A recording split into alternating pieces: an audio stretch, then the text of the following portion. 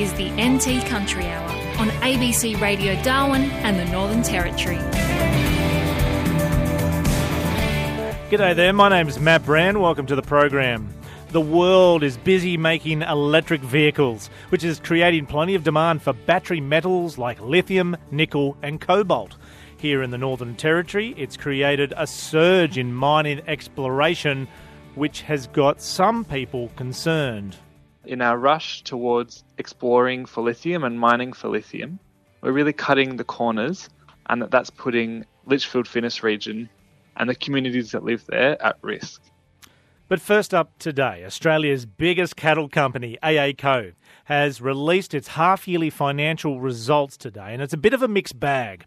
Its operating profit, compared to the same period last year, has jumped nearly 30% to $38 million, but its net profit after tax has fallen by 37%. I spoke to David Harris this morning. He's the Managing Director and Chief Executive of AACo, and I asked for his summary of the last 6 months. Yeah, thanks, Matt. I think it's been a really good 6 months. I think it was really pleasing to be able to announce an improved result on the first 6 months of last year. I think we're continuing to drive revenue, drive value for shareholders, and we've got some really good, interesting strategies in place that are certainly starting to and continuing to pay dividends for us, mate. Now, correct me if I'm wrong here, David. I've got AACo's net profit after tax has fallen 37% year on year, and it's down 62% compared to what was posted in the yearly results there in May. Now, why is that?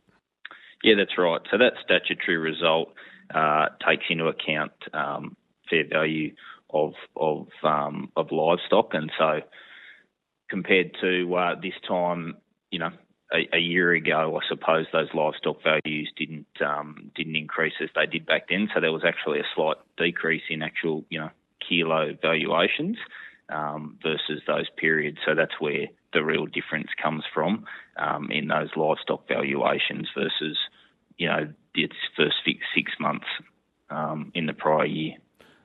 Does that explain the total story though? Because as was mentioned in the presentation, cattle prices are, quote, slightly down from the record highs. So there's a drop of 37%. Is there something else going on? No, not at all, mate. We've got really good operating profit figures, which is what we prefer to talk to as an indicator of how the business is going more broadly. Like I said, that statutory piece is largely a factor of those other valuations that, for all purposes are outside our controls. Meat sales are on the up, including in Europe and Middle East. Can you tell us the story there? Yeah, they are. That was principally, like we said in the presentation, it's a moving. We took some products out of some other markets, including Australia, and into there. It's a really good food service market, and so as food service rebounded, with everyone coming out of COVID, those markets certainly took off probably a little bit faster and a little bit stronger than some others, and so we redirected product into there to take advantage of those increased prices and demand relative to other markets that we operate in. And Australia, your home, now takes just 7% of total meat sales for AACo. Has it ever been that low? Yeah, good question. It probably hasn't from a total percentage-wise perspective, but again, that's us making the blend and making decisions around where we can extract the best value for the product. We've got a lot more competition in Australia, and so we've found better markets overseas. We've always been, predominantly export-focused, but again, that's around, we go where the money is and where we think the markets that we can continue to grow. Now, with all that said, Australia is a very important market for us, and like we said, it is our home, and we think it's super important. So we have specific locations in the major, in the capital cities that we work with. We've done some great activations with chefs in Australia, so we're continuing to drive, price and value in the Australian market. But yeah, in this period that we're talking about, there was better opportunities elsewhere. Away from the numbers, AACo is carrying out a trial feeding Asparagopsis, the seaweed, to some of its stock. How is that going?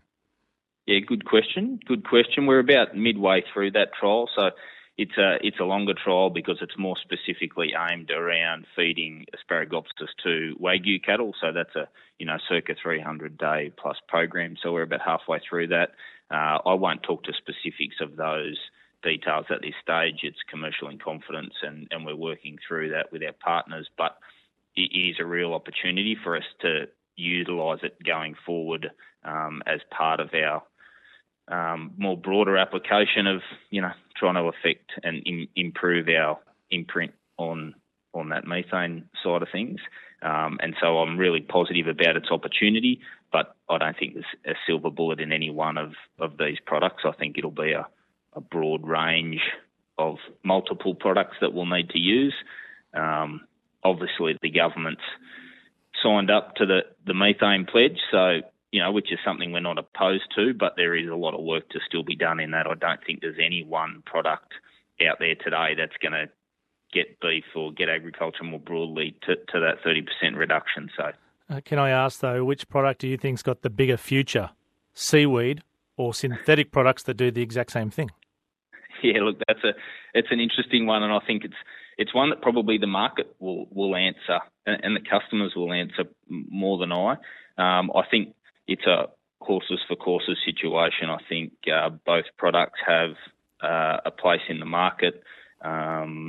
Obviously, some of the challenges of these things is actually mode of transport or mode of delivery, and so I think some of those synthetics may have a better opportunity for delivery out in our broader pastoral type operations. But there is no doubting that the Asparagopsis has a wonderful organic story to it, has a wonderful, more natural story to it that I'm sure there are customers out there that will be more than comfortable to pay a premium for a product of that nature. On the investor presentation this morning, you raised biosecurity and how there's a 28% chance of lumpy skin disease getting into Australia within the next 5 years. For average investors out there looking at the stock market, why is AACo a good buy when there's that sort of threat lingering? Yeah, that's a good one, Matt. Look, I think it's a balance of a lot of things. Why is AACo a good buy? I think we're doing some really good things in agriculture and specifically beef production, but sustainability-wise, I think there's a lot of good stories behind AA. If we talk specifically to the lumpy skin disease and that 28% likelihood of incursion in the next 5 years, there's no doubting that's a challenge, and that's something that we're working towards. We're developing our own biosecurity plans, property by property. We've got multiple different locations in multiple different regions, and whilst, yes, we are predominantly Northern Territory and Queensland, our value chain and how we extract revenue, I think, is very diverse across the country, and so I think we're in a really good spot to be as resilient as possible if something like that does happen to Australia, and as well as, we'll be in the best position to try and come out the other side of it as fast as anyone and strongly. Yeah, and just on that, we know that if it got found tomorrow, it would trigger a national livestock standstill. But is it clear in your mind, David, on how quickly AACo would be able to access export markets? Well, look, I think there is still some work to do there with our exporting partners and with some of the protocols that are in place there. So we're certainly working with government and the authorities to get ahead of some of those challenges and make sure that we've got clear guidelines and clear thought processes onto the roadmaps out of something like that if it was to happen. So the answer to that right here and now is there is some grey area, but we're working hard with those people that can affect that, including the government. There's a bit of work to do yet, but I think if we all proactively continue to manage it, we will get the best result possible. And from a management perspective, we've got to focus on the things we can control. I wouldn't want a business to be paralysed out of, the thought that one day this might happen. So we try to keep a cautious, thoughtful, but, proactive and positive outlook on things. And just finally, as you would appreciate, when we broadcast across the Northern Territory, most people want an update on the Livingston Abattoir. What can you tell them? What I can tell them, I think, firstly, we certainly believe that the asset has strategic value to the company. It is still being maintained in its suspended state, but we do, like I said, continue to maintain the facility. We do have a small workforce there. I do think that sometime in the future market conditions will improve for that facility, and in some way, shape or form it will operate again. But some of those are, macroeconomic type pieces out of our control. But long story short, we do think it's got strategic value to the business, and we're keeping it in the sort of shape it can be so that we can activate that as soon as we feel that the economic numbers stack up for us to fire it back up. A really busy day for you. Thanks for sharing time for the Country Hour. Not a problem, Matt. David Harris, he is the Managing Director and Chief Executive of the Australian Agricultural Company. Its half-yearly results out today. As we go to air, shares in AACo are down 3.7%. Year to date, however, its share price has increased by more than 11%. G'day, I'm Angus Gidley-Baird. I'm the Senior Animal Proteins Analyst with Rabobank, and you're listening to The Country Hour. Our text number here at the Country Hour is 0487 99 1057. Got a message here from Marty who says, Matt, 83 millimetres of rain recorded at the Granites, feeling for all of the users on the Tenamai track. Yeah, the Tenamai's had a bit of rain over the last few days. Be interesting to see how that road is holding up. Thank you for your text, Marty. And just looking at top-end radars this afternoon, there is a big band of rain stretching from, say, Dorisvale Cattle Station to Daly Waters, and it's heading northeast. So heading towards places like Katherine and Mataranka. That's decent rain. We'll be speaking to the Weather Bureau at 1:05 to get the very latest.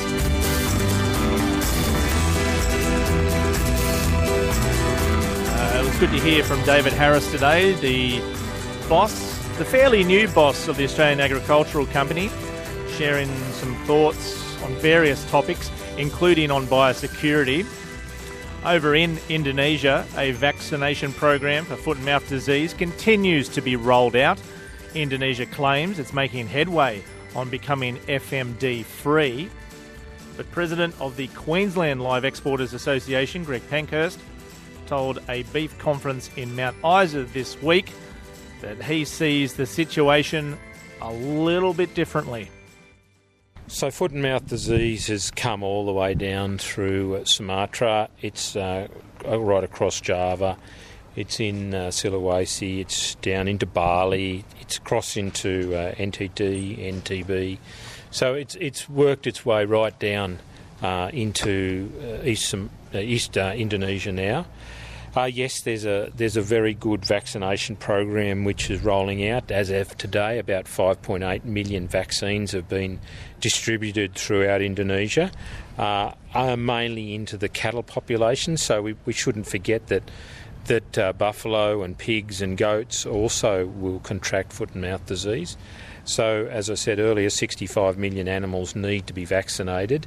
We're about 6 million at the moment, so it's time-consuming, but it has been rolled out. And just to provide context for Australian graziers and farmers, what has that rollout been like? Has it been smooth? So initially there was a lot of confusion in Indonesia, very, very difficult to acquire vaccines, quite difficult to acquire vaccines. There need to be a number of legislations approved to bring in FMD vaccine, which hadn't been brought into Indonesia for some 40 years. So it was slow. So between May and end of June was when we first saw our first vaccines roll out to a very limited few. But it has been slow, but I believe the government, and especially with the national disaster body overseeing it at the moment, they're doing a reasonable job. For graziers in Australia, what are we looking at in terms of export numbers? We're starting to see live X into Indo rise again. There was quite the halt when FMD was declared. Are we looking to get back to normal levels? Yeah, Lucy, I think it will get back to normal levels, but it's not so much foot and mouth disease now. All animals which enter Indonesia now immediately on discharge in the feedlot they've been received in Indonesia will receive a foot and mouth disease and in most cases a lumpy skin disease vaccine as well, because they're naive as they come into the country. So this year it's been quiet, but a lot of that quiet exporting is due to the price. So we've seen record prices again out of the north, and Indonesia's probably just not in a position to be paying those prices. It's great for the producer. He's getting record prices because we've seen in the past where the producer hasn't got those record prices. Lumpy skin disease seems to be the lesser talked about cousin to FMD. That arrived in Singapore in March 2022.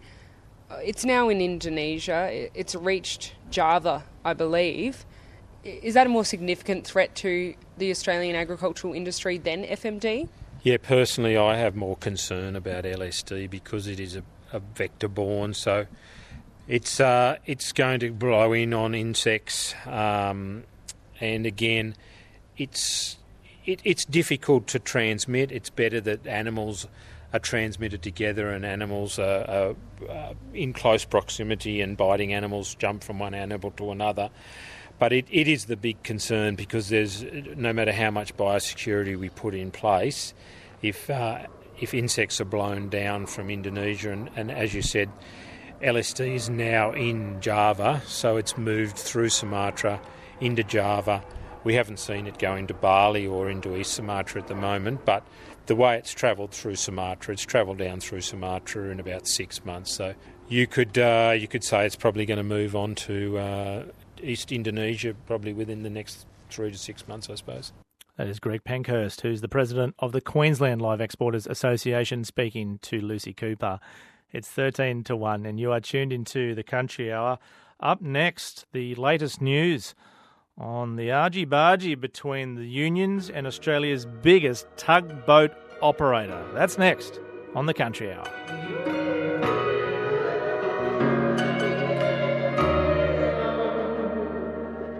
Trade at some of Australia's biggest ports could come to a halt tomorrow unless the Fair Work Commission can convince unions and a tugboat company to resolve their differences. This long-running dispute involves Australia's biggest tugboat operator, Svitzer. This company has threatened to lock out its employees from midday tomorrow. The lockout would effectively stop the movement of ships in and out of up to 17 Australian ports. Neil Chambers from the Container Transport Alliance Australia gave David Claughton an update on this dispute. The unions overnight have suspended their protected industrial action, which they're allowed to undertake under the current Fair Work Act. But they've suspended that action. Svitzer, as the towage operator, has continued to say that the lockout of their workforce will continue from midday on Friday, but I suspect we hope that the hearing in the Fair Work Commission will bring the parties together, terminate the protected action, meaning that Svitzer has no need really then to lock out its workforce, and hopefully heads will prevail with the Fair Work Commission and they'll be asked to enter into further negotiations on their enterprise agreement. Now, is that a major step, termination of a dispute? Look, this occurred in some of the disputes which were occurring on the waterfront with the container terminals last year.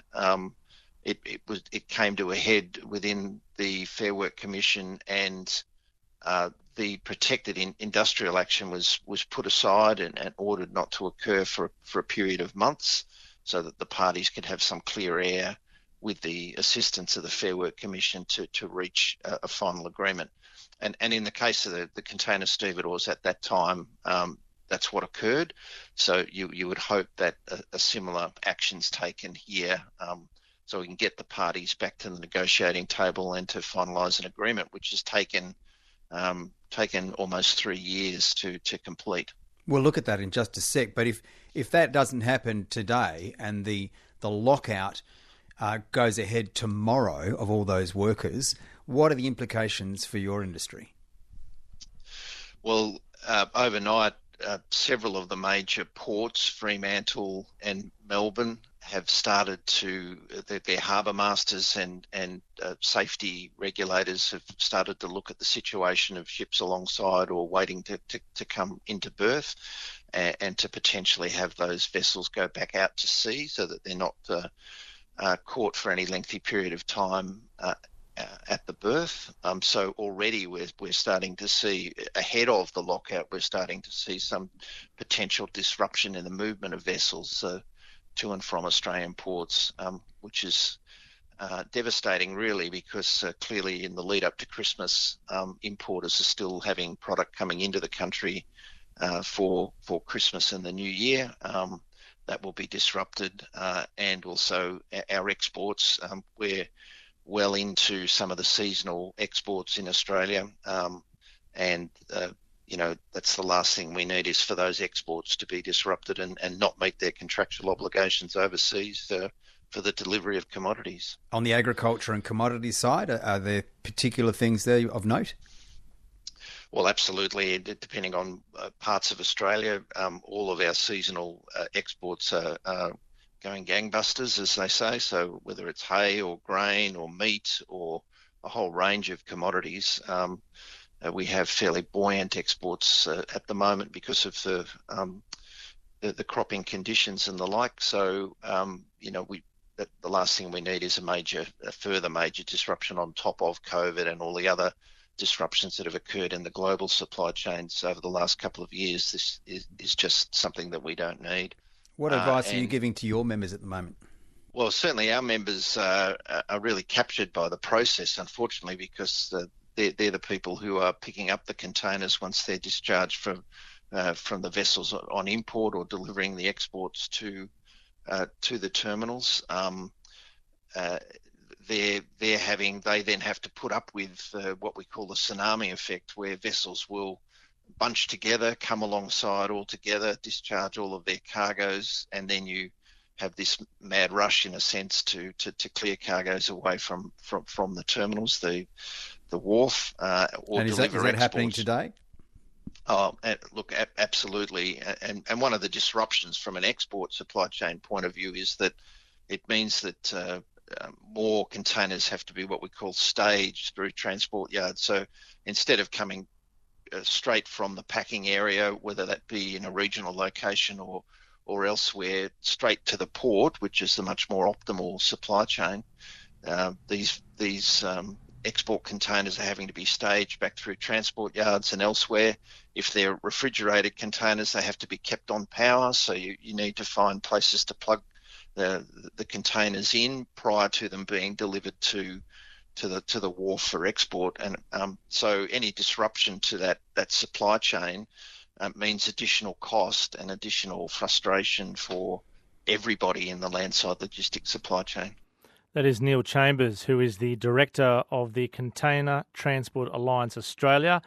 Svitzer runs 8 tugboats in Darwin Harbour. The country has been told this action shouldn't affect operations at the Darwin port because they're on a different employment agreement. That's what we've been told.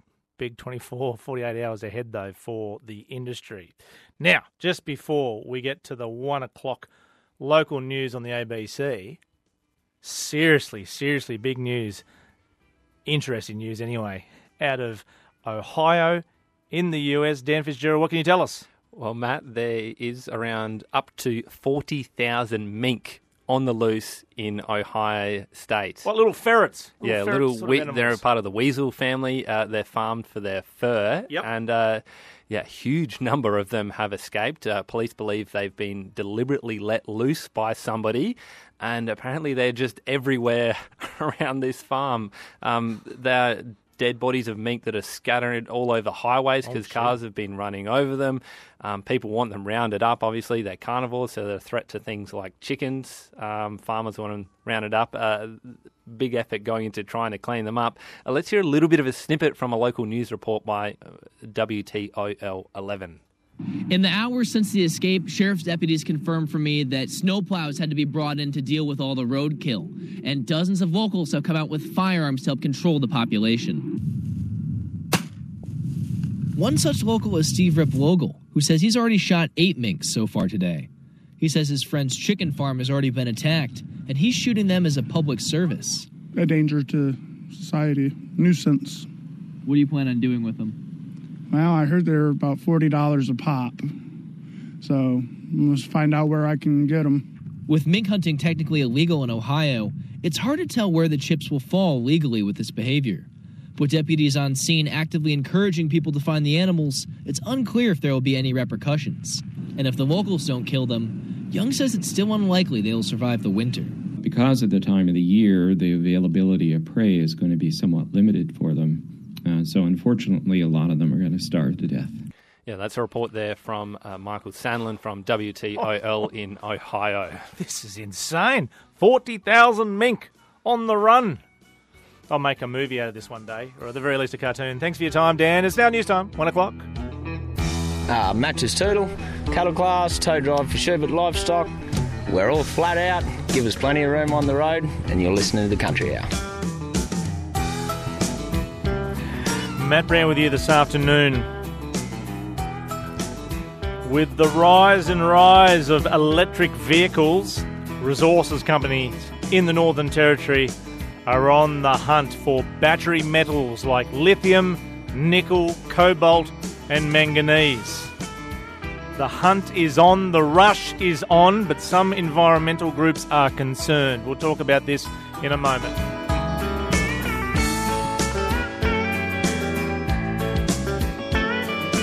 And they're chasing mink in Ohio. That story is up on the ABC News website if you are interested. Let's go to the Weather Bureau. Rebecca Patrick is there this afternoon. Beck, you across this big international story? 40,000 mink on the loose. Oh, I did not hear about that at all. Someone's left a gate open, or maybe there's a bit of foul play and a gate has been pushed open. But at the end of the day, 40,000 mink on the run in Ohio from a mink farm. Oh, wow. Huge. I don't even know what a mink looks like. It's like a ferret, like a weasel ferret. Yeah, and they get farmed for their fur. Yeah. So I can't say I have a mink jacket. But, 40,000 of them on the loose, though. You wait till little minks. The TV tonight, there'll be some amazing footage coming out of the US. Forget what Donald Trump's doing. Get the mink on. That would... And if you got chickens in Ohio, you're in trouble. They'll be hunting them down real quick, I would imagine. So there's lots going on over there. There's lots going on in the Northern Territory, though, weather-wise. Let's start with some of the best rainfall figures up to 9 a.m, Beck. Yeah, the highest total was at the Granites down in the Tanami district, with 83 millimetres.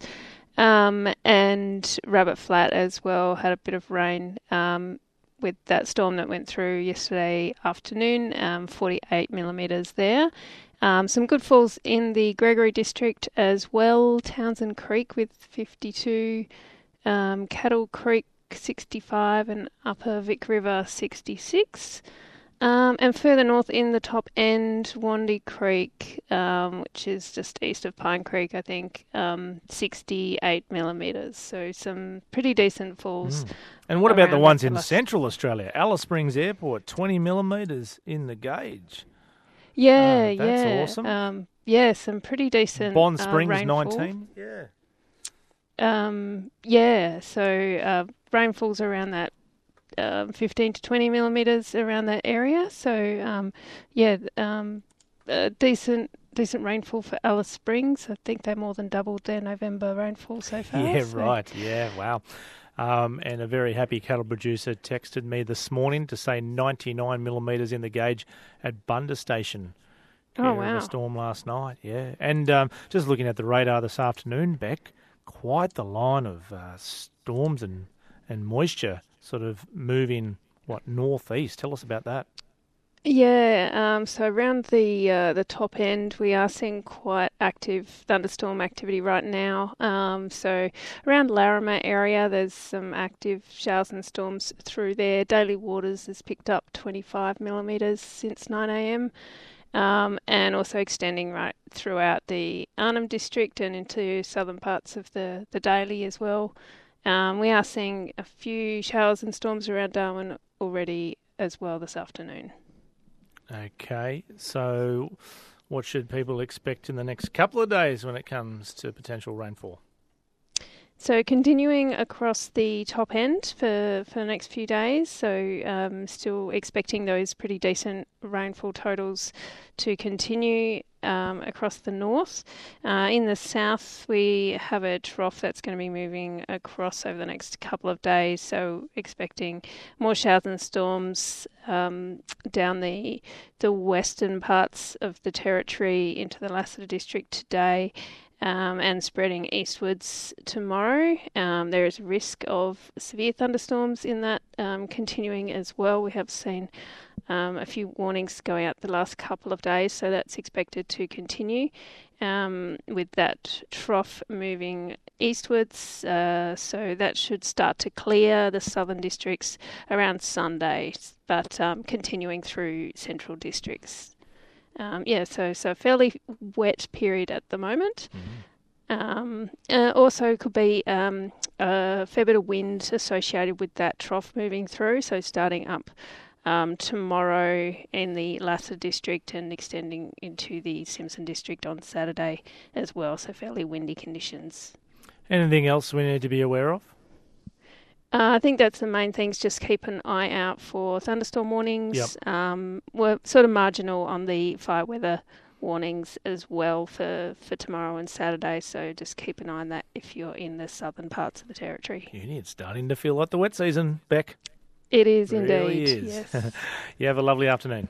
No worries. Thanks, Matt. There's Rebecca Patrick there at the Weather Bureau.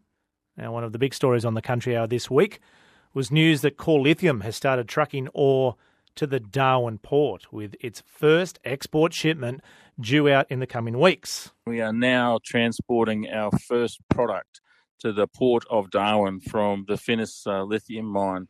We're about an hour out of Darwin. 80% or more of our workers actually live and reside in and around the local area. And we're really pleased to be able to see a mine that has got up and running in 5 or 6 years in the territory right next to Darwin. Yeah, so this mine on the Cox Peninsula Road is the Northern Territory's first lithium mine. But that could soon change, according to the director of the Territory's biggest laboratory for analysing core samples for the mining sector, Ray Wooldridge from North Australian Laboratories, says there's growing demand for battery metals. So think lithium, nickel, cobalt and manganese. And he says that's driving a big exploration push for these minerals in the Territory. Well, it's been a big change. 3 or 4 years ago, 80% of our work was gold work and 20% multi-element, looking for some of these other commodities. Currently, we're running at about 60% of our workload is for the battery metals, particularly lithium, but also we're doing quite a bit of work, in looking for nickel. But it's been that much of a change. So 60% of my workload is the lithium battery metal type analysis and 40% gold. Right, and that's just happened in the past few years. In the last 2 years, last year it was 60% gold and 40% multi-element, and this year we've transitioned into 60% multi-element and 40% gold. Where is most of this exploration happening? A lot of it's up around the Bynoe Harbour area. You've got companies like Lithium Plus, Ragusa Minerals, exploring up in areas adjacent to Core's new mine. We did all of Core's work for the last 7 years. In fact, their deposit was established on our assays, So we've had a lot of experience in the lithium and battery metals assaying. We're actually pulling lithium project work out of Yalgoo in WA and Port Hedland in WA. I've just quoted a major lithium project, Southern Cross in WA. One of the reasons is I can offer pretty good turnaround, a lot quicker than any of the southern labs can do. And is it renewable energy? Is that the main driver for this demand in these minerals? Yeah, it's big because you're getting away from the carbon environment. So it's all about these metals that are needed. An example, a small electric vehicle has about 65 kilos of copper in it. Bigger vehicles as much as 120. So the world production, I think, is currently somewhere around 1 million tonnes a year. The world's, if you transition all of the vehicles that are manufactured worldwide now to electric vehicles, the world's going to need 3 times as much copper as we currently produce. There's only one way you get it, is you've got to go out and explore, and that's why the exploration boom that's on at the moment is the world needs these commodities if we're going to get away from fossil fuels. And so do you expect this trend, this growing demand to continue then? I certainly do, and the demand is not going to drop off because most of the world's vehicle manufacturers have announced that they're transitioning to electric vehicles. So you can't have an electric vehicle if you don't have the copper and to conduct the electricity around the vehicle, and lithium and manganese and cobalt and nickel to make the batteries up to power them. Does that mean we can expect to see more mines, lithium mines, nickel, cobalt, as you said, in the years to come? Oh, that's certainly the way I see it. I mean, I don't have a crystal ball, but you've only got to know what the commodities do to drive these, drive prices and drive production. That is Ray Waldridge from North Australian Laboratories. With this growing demand for lithium and other battery metals, environment groups have warned about the rush to build new mines. Naish Gorn is from the Environment Centre NT and says mining regulation in the Territory needs reform. So I think that regardless of what mineral it is that is being mined, it's really important that the regulation is stringent and that environmental processes are followed to the highest degree. And our concern is that that is just not happening here, and that in our rush towards exploring for lithium and mining for lithium, we're really cutting the corners, and that's putting the region, the Litchfield Finnis region, and the communities that live there at risk. What corners do you think are being cut? So it's the mining laws in the Northern Territory are broken. We have a real lack of transparency and accountability with our mining laws. For example, mining management plans for many mines are secret. And despite repeated attempts from community groups and the Environment Centre to access, for example, Core Lithium's mining management plan, it won't be released and is still being kept secret from the community. Also that, for example, the Department of Industry is both the regulator of mines and the promoter of mines, and that funding is channeled into promoting the resources industry instead of proper environmental regulation of that industry. And in terms of the mining management plans, I guess mines do have to still submit various environmental approvals and go through, the government would say, pretty strict environmental processes. Is that not enough? No, so it's really important that there's a dialogue that occurs with the community about this. We would really like to see mining companies have to publicly report on their compliance with a set of conditions. And in fact, these are all things that the government have committed. The Northern Territory government has recognised that the mining laws need to be reformed. They've committed to undertaking this process. And for months now, we've been promised to see this draft legislation. So what we're saying is really not controversial. Communities know it, landowners who are subject to mineral exploration leases know it. The government itself knows that the Territory's mining laws need to be fixed. We're just urging them to get on with the job and do it. Unfortunately, they seem more interested in rushing the process of exploring for lithium so that if mining companies from outside of the Territory can cash in and make a quick buck. But we know that it's the communities in the Territory who are going to have to live with the consequences of this.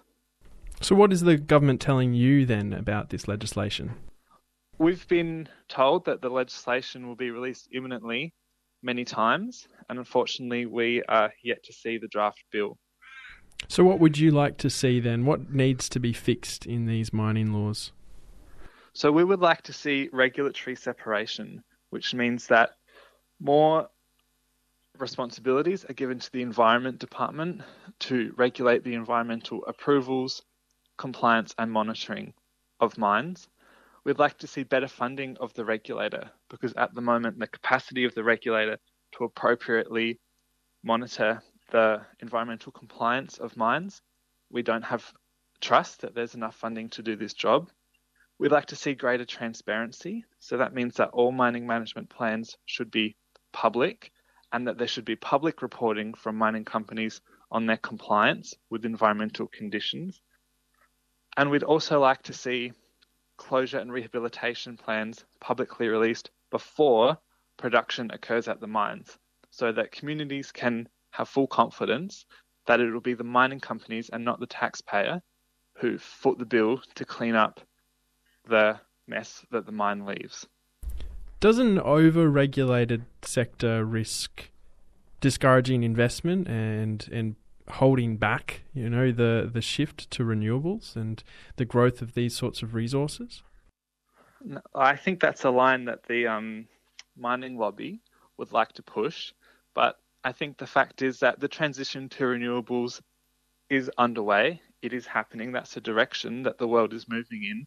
And of course, that's a direction that we are happy to see the world to be moving in. We just need to make sure that people are not left behind in the move to renewables. And that means that we need to have a proper look at all mines, regardless of what mineral it is, and make sure that they're held to the right environmental standards. That is Naish Gawn from the Environment Centre NT speaking to Max Rowley. Just to some other resources news, the company Arafura Rare Earth Limited, previously known as Arafura Resources, has announced that its mining management plan for its Nolans project in Central Australia has been approved by the Northern Territory Government. So this mining authorisation, it says, allows Arafura to mine, construct and operate the Nolans project. And the company's director, Gavin Lockyer, says this approval, following the recent Hyundai-Kia offtake agreement and project update, adds to the momentum that should allow Arafura to commence procurement and construction, with a final investment decision expected to occur in early 2023. This week on Landline, we go mining for the crucial fertiliser phosphate. This is basically the old inland sea. Millions and millions of years of sedimentary runoff. The phosphorus is basically mixed up with clays from the inland sea. And earning money for carbon captured in soil. I'd like to know every kilo of beef that I've put on the animals, how much carbon we're putting back in the soil. That's Landline, Sunday 12:30 on ABC TV and streaming on ABC iView. And the market report. How good's the Landline market report? That's it for today's Country Hour. If you missed our conversation at the top of the program with David Harris, the Managing Director of the Australian Agricultural Company, that will be available on our podcast later today and also as a separate audio segment via the NT Country Hour's website. Keep it rural.